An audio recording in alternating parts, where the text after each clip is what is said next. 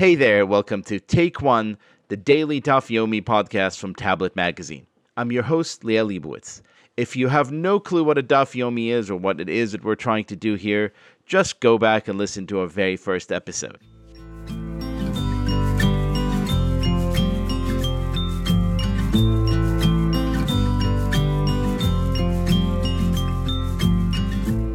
Hey there, welcome back to Take One.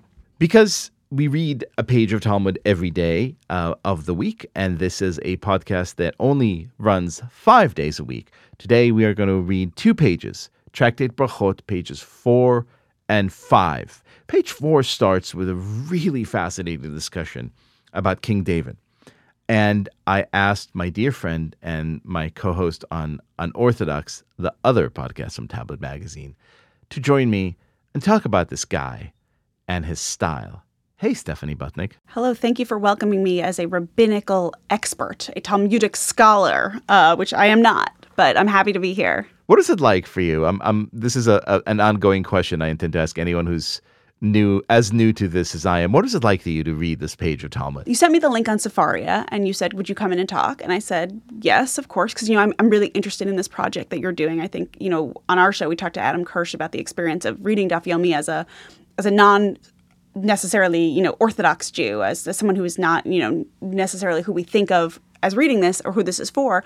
And I actually was really inspired by the things he said and how it's sort of just about taking ownership of your Judaism. So I'm really proud of you for doing this. And as a result, I'm apparently getting sucked into it too. But I'm proud of you for doing this. I really liked your first episode where you really broke things down for us and made sense of all of this. And it was for me kind of a shock to open the link you sent me and to basically read the text of the Talmud. I mean, obviously translated it into English.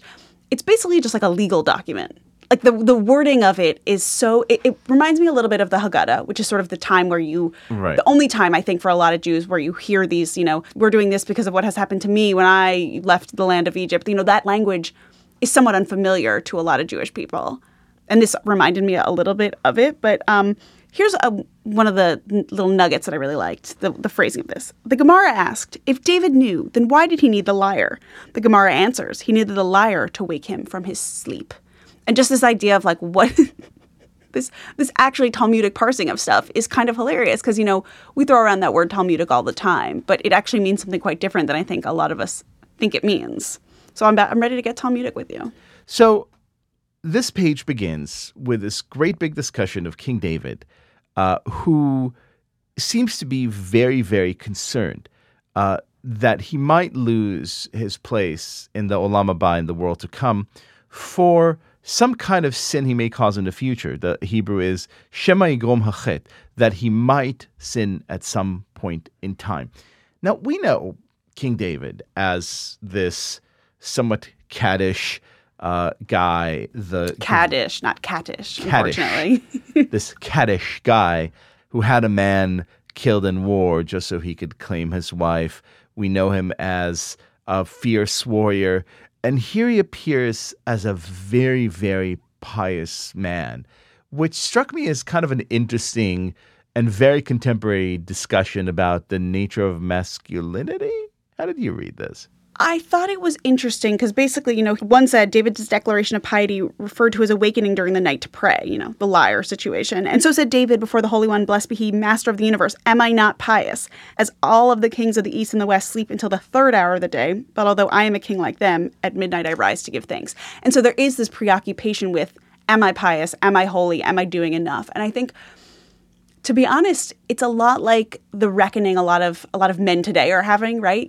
Am I a good person? Not to take this down a million notches from the biblical, but what if I do something bad? What if I slip up? And it almost reminds me in this sort of Me Too era that we're in, right? Which is actually when a lot of men are taking stock of their actions. And though they might not be a Harvey Weinstein, maybe they did something 5 years ago that made someone uncomfortable. Maybe in college they did something that they now realize crosses a line. And so there is this sort of internal reckoning that if feels kind of actually familiar to hear David doing it. And he's obviously, we may have canceled him in our era for his past behavior. He might have been the first man ever canceled. Well, one of my favorite comments on biblical commentary comes from a British historian and philosopher who said, if you want any reason to believe that these people actually existed, you just look at King David, because no people in their right mind would write their kind of like canonical document and then portray such an incredibly flawed character as one of the central heroes. I mean, he has so many questions. He says he's consulting some teacher who's some dude whose name I don't know, but he's saying like, what is it? Mephibosheth. I think that name should make a comeback among the kids born in 2020. Well, you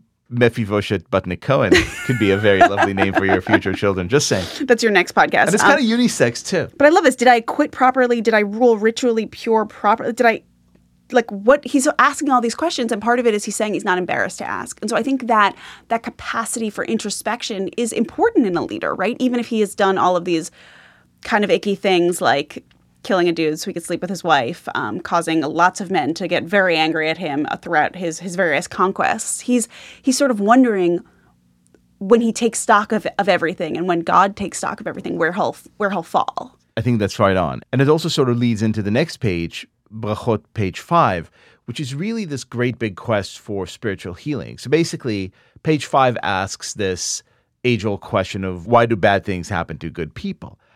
And the rabbis offer all sorts of explanations. First of all, saying, well, if something bad is happening to you, if you're ill, don't think it's just random.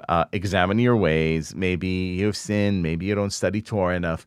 But then if you seem to think that you're good spiritually, well, you should know that maybe it's because God loves you. And it says, for whom the Lord loves, he rebukes, as does a father the son in whom he delights. This is a quote from Mishlei, which is kind of really interesting, right? You want your kid to succeed, and sometimes you have to punish your children so they may learn. And the rabbis say, well, this is just how God looks at us. And it's part of the reason why King David is so obsessed with this constant searching, because he understands this logic of divine love. But then in page 5, the rabbis offer a radically different approach.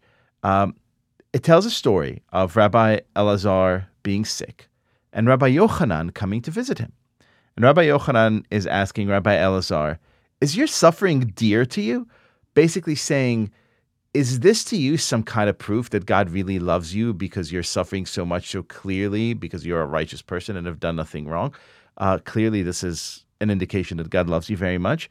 And Rabbi Elazar said to him, I welcome neither the suffering nor its reward, which is kind of almost the opposite of King David's obsession, right? It's like, look, I know I'm very good, but let me just live here on earth without pain, and I'm fine without any divine rewards in the world to come. I mean, this is basically the plot of Succession. The father, the tough love, and the sons who both want approval and also don't care about approval. Look, I mean, what you were saying before reminds me of this very Christian idea that everything happens for a reason, right? And if you get sick, it's because God has a plan for everything. And I think that is frustrating. Also a very Jewish idea. Yeah, well, so I'm saying we don't really think of it necessarily as being something particularly Jewish. We sort of, I think a lot of people, at least I do, brush that off as like, oh, well, I'll pray, it's a very Christian thing. And we sort of get around that, I think, in our daily lives. But as you're saying here, that's actually very much not the case, right? Suffering is somewhat ordained by God in some larger way, it seems. I'm reading this his right mumbo jumbo correctly. It's his right to ordain the suffering, and it's our right to say that we would rather do without it. There is a part in 5a that I really, really like. And by the way, this Sefaria website is basically like Rap Genius, but for Talmud. You can like highlight and click through. The Talmud was there first. Talmud Genius. I like this. I'm going to read the entirety of it because I love the way this stuff sounds. I want to start talking like this. And that is the statement of Rabbi Shimon ben Lakish. As Rabbi Shimon ben Lakish said, the word covenant is used with regard to salt, and the word covenant is used with regard to afflictions. The word covenant is used with regard to salt as it is written, the salt of the covenant with your God should not be excluded from your meal offering. With all your sacrifices, you must offer salt. And I think that's such a fascinating thing, this idea of salt and like, even just like the salt in the wound, the idea that salt is so much part of the covenant, which is something we think of, it's part of the Passover, as part of the tears, and that this covenant is a difficult one, right? It's the flavorful, bitter bind. Yeah, like a flaky Moldova salt, right? Like we'll sprinkle it on top of our covenant. And so I think what these 2 pages are here to remind us is that even though we may sin in the future, even though we might have sinned in the past, even though we might have not sinned at all and still been subjected to great suffering, our role is one and the same. Our role is to do as King David had done and constantly search and constantly try to see whether or not we are living up to the highest standard possible, and also constantly empathize with those who are suffering. I mean, it's kind of perfect that this is, it's January, whatever. It's the first days of January. That's a great message for me to take with me throughout this year, right? Throughout this first month of the year when we're all trying to be a better person. Obviously, I know your year starts in September, the Jewish year. Tishrei, as we call it, but yeah. Tishrei. But I like that we're starting off on a real positive note. I actually have no idea where this goes from here, but I like that this is sort of like New Year, New You. Yeah, where it goes from here. Nothing bad ever happens to the Jews since. No spoilers. All rosy. Stephanie Butnick, thank you so much.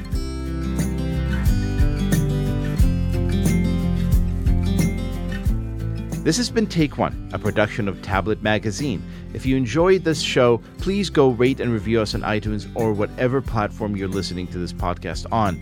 Each week, we'll be releasing new episodes Monday through Friday, covering the entire weekly section of reading Daf Yomi. I'm your host, Liel Leibowitz. Our producer is Josh Cross. For more information, go to tabletmag.com/take1 or email us at take1@tabletmag.com. I hope we've made your day a little bit more Talmudic, and we'll see you again soon.